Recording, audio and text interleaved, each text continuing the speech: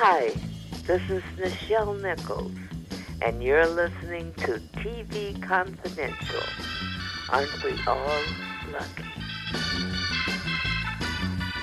Walter, being a writer myself and having worked with others as a collaborative writer, I'm always interested in how the collaborative process works for other people. Now, off mic, you talked a little bit about how you worked with the artist in the case of Things to Come. Tell our listeners a little bit about how you as the writer works with the artist in creating a comic book. It's Juan Carlos Baez. Juan Carlos Baez. Yeah.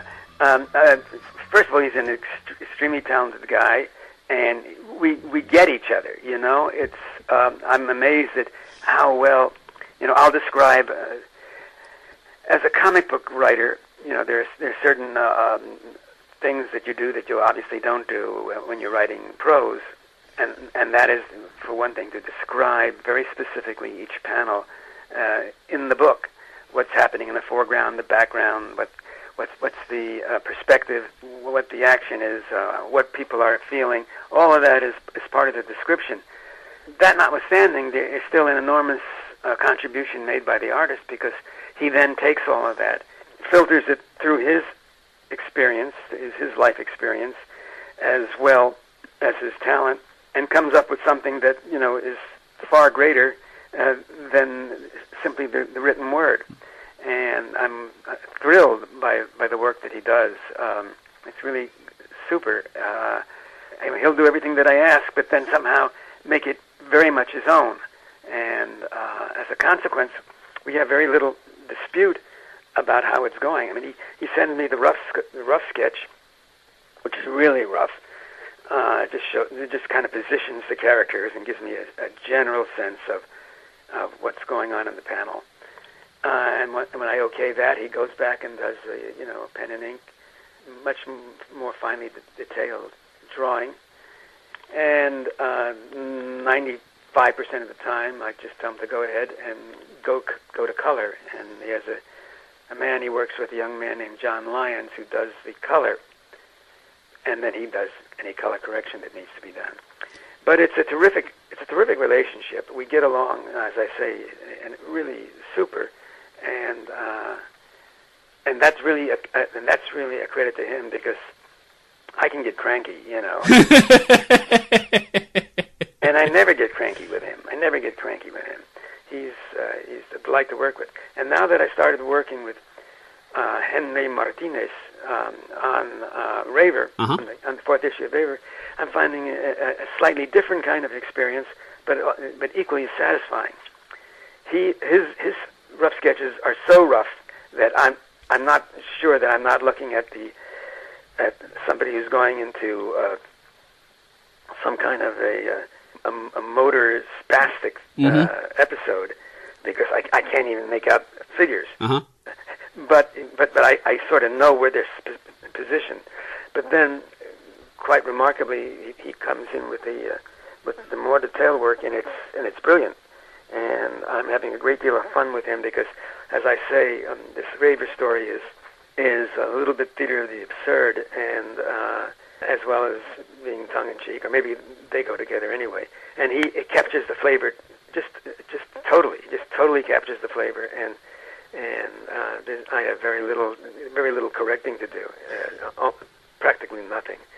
So I'm tickled. You know, it's just an amazing experience, Ed, to work. I mean, it must be something similar to a writer who works with actors, you know, who writes screenplays, which I have done, and then has an actor take it and embrace it and interpret it and make it his. And you sit back as a writer and say, "Wow, did I write that?" And boy, that's so much better than what I had in mind. And that's what happens, as well as for me as a writer working with an artist.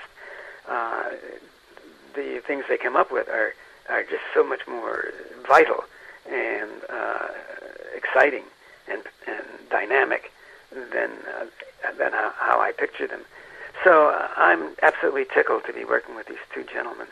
Well, not only that, Walter, in some respects, it sounds like, especially in the early process that you described a little while ago, where, you know, where you're meeting with the artist and giving a very detailed picture of what you want each panel to be, not just, the main storyline, but for foreground, background, perspective, all that. It sounds like, your experience anyway, it sounds like you're both writer and director in the early stage until the artist comes up with the rendering that captures your vision, and then he puts his own spin on it as an actor would. So in many respects, there are all sorts of parallels between the world of comic books and the world of film production, which, as you mentioned, you have worked with as a writer, director, and producer. Right. Yeah, that's quite true. That's quite true. I've just finished a short film. I think mentioned before that I because of the number of pages, I was assuming it was going to be a 10-minute film. But with the inspiration and the improvisation and the input of the other folks who worked with me on it, it became a 6-minute film. So it became shorter, but I think it's a very tight little film. And working with the other actor, it was Herbert Jefferson Jr. He's a terrific actor. And my director, who so far is refusing to take credit, name credit for it, but I'm going to twist his arm and make sure that he does.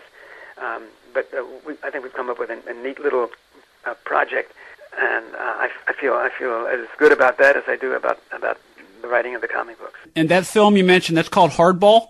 It's called Handball. Handball. Yeah, it takes place on a handball court. Well, you're mentioning, okay, you originally saw Handball as a 10-minute film. It became a 6-minute film. But from what I understand in the brief time I've gotten to know you, you're a big proponent of less is more. Say as much as you can in as few words as possible. So I would think making a 6-minute film not only challenges your creative muscles, but also appeals to some of your sensibilities as a writer. Yeah, well, less is more is really a creative code to live by. In many cases, not necessarily all cases. If you have an audience that thirsts for 8 explosions during the movie, then I guess doing 3, would not satisfy them. But I learned very early on. I was very fond of the Bronte sisters, their novels, and Jane Austen, and they were all kind of, they all had a wonderful style and a great flourish in the writing. And I tried to recreate that when I started writing, and what I discovered was that where it was lyric and pleasing to the eye and ear when they wrote it, it was just verbiage when I wrote it. So I started out writing very long and involved sentences using as many polysyllabic words as I possibly could. I'm talking about in high school and in college and so on. Many, many lifetimes ago. Yeah, many, many lifetimes ago. And I've ultimately learned through trial and error, mostly, because I've never had any formal training as a writer. But through trial and error, that the more succinctly you can say something, most of the time, it's more effective.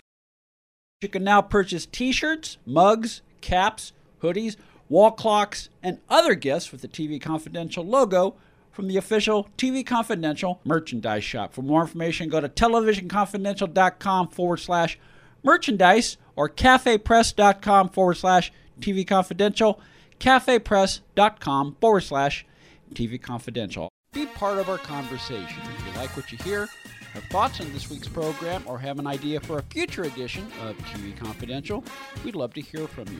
You can email us at talk@tvconfidential.net, talk@tvconfidential.net. You can also message us at facebook.com/TV Confidential, x.com/TV Confidential, or at TV Confidential on Instagram. And if you're listening to us on the TV Confidential podcast, please be sure to hit the subscribe button. This portion of TV Confidential is brought to us by our friends at Front Porch Realty, the community of realtors in the Northern Bay area of California that is committed to finding the solution that is best for their clients. Whether you're a first-time home buyer or looking to sell or lease your property in Northern California, call Karen Strain at 415-886-7411 or visit frontporchrealtygroup.com for more information on how they can help you.